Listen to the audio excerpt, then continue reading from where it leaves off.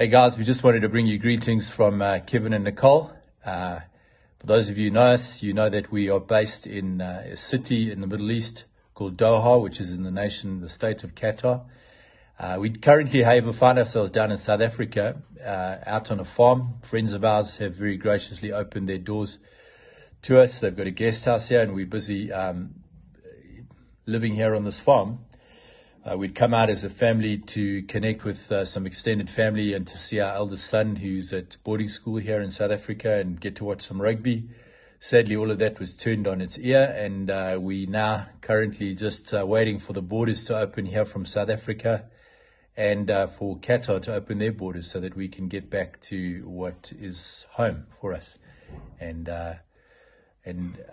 just as we're going through this time, I found myself being reminded by the Lord that part of the gift of this trial and this test for us is that we're getting to understand what for some people is their everyday normal. Some of the pressure, some of the tests, some of the uncertainty, some of the difficulty that they're under, we're getting a small taste. And I put the word small in there very purposefully because I don't think even what we're facing currently can compare with what many others are facing. We feel incredibly blessed and well taken care of. We feel provided for by a loving Father, and yet we have friends, and many of you, as we've thought about you and as we've prayed for you, we've often thought about what Paul writes about as a severe trial and a test that our friends living in Zimbabwe are going through. And I just wanted to say it's been a privilege in the last couple of weeks just to identify in a small way with what has become some of your normal reality. And I'm sure with this current pandemic, that's only added to some of your burdens and to some of your stresses and to some of your challenges.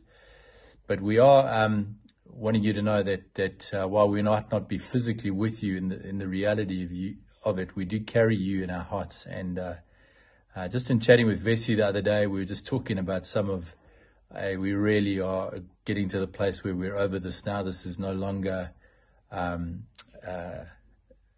very pleasant experience.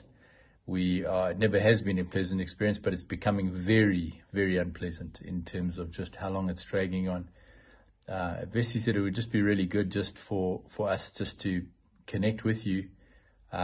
Obviously, having been with you on 2 other occasions, loved both of our visits to you, loved being among you, loved being with you, loved developing our friendship with Vessi and Sumin, particularly Sumin. She's a lovely lady, and we do continue to pray for Vessi. He's a great guy. He's a great guy.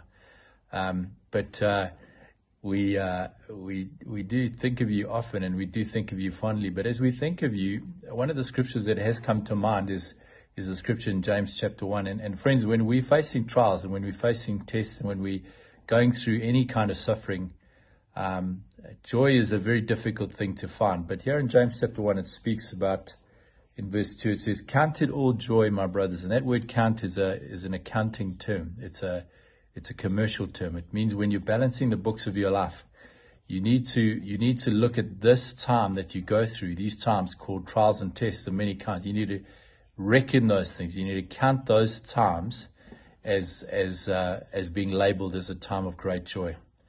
And it sounds so counterintuitive to be thinking of a difficult time and a testing time as something that we should enjoy, that we should actually learn to enjoy, that we should recognize as a time of joy.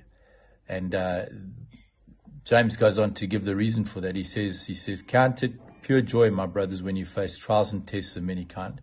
And then he says this, the reason for that is because there's a certainty, that the testing of your faith produces perseverance.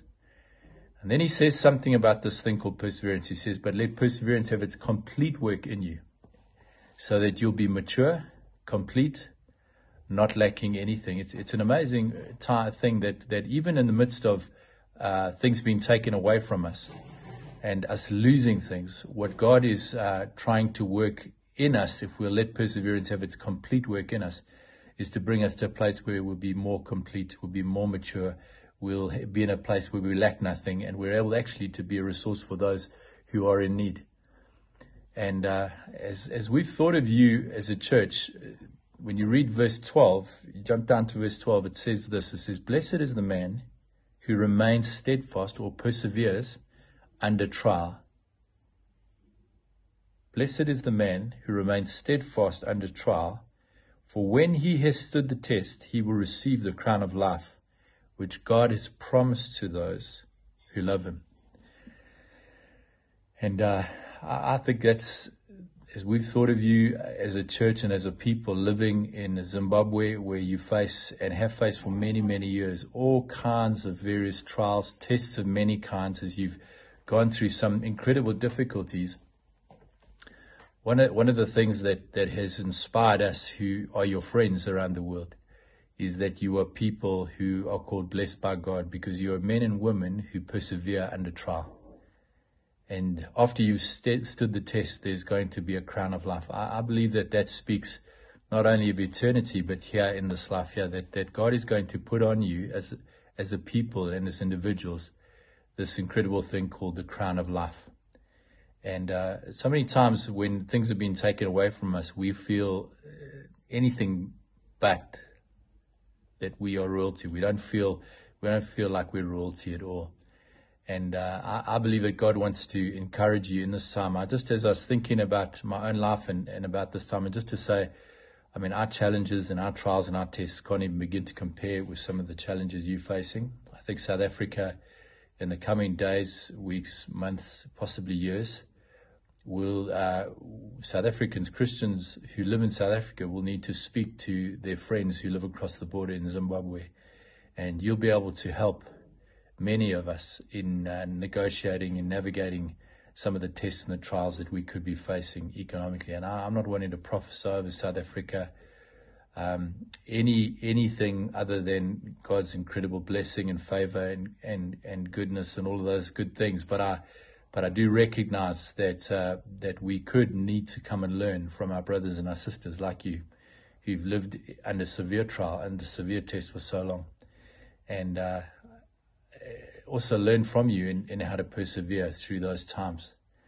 But I feel like one of the things, the gifts in this time that God's just been reminding me of is actually that, and there are many gifts in this dark room called coronavirus. As we go into a season where things feel quite dark, I feel like God wants to switch on the lights, where he wants to allow our eyes to adjust to the dark so that we can see some of the gifts that lie hidden in this dark time, this difficult time, this very challenging time. One of the great gifts is that God is wanting to take us deep.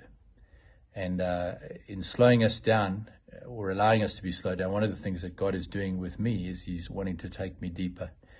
And whenever God is going deeper with us, he's getting hold of things that we kind of gloss over, things that we kind of we don't pay attention to in the way that we should.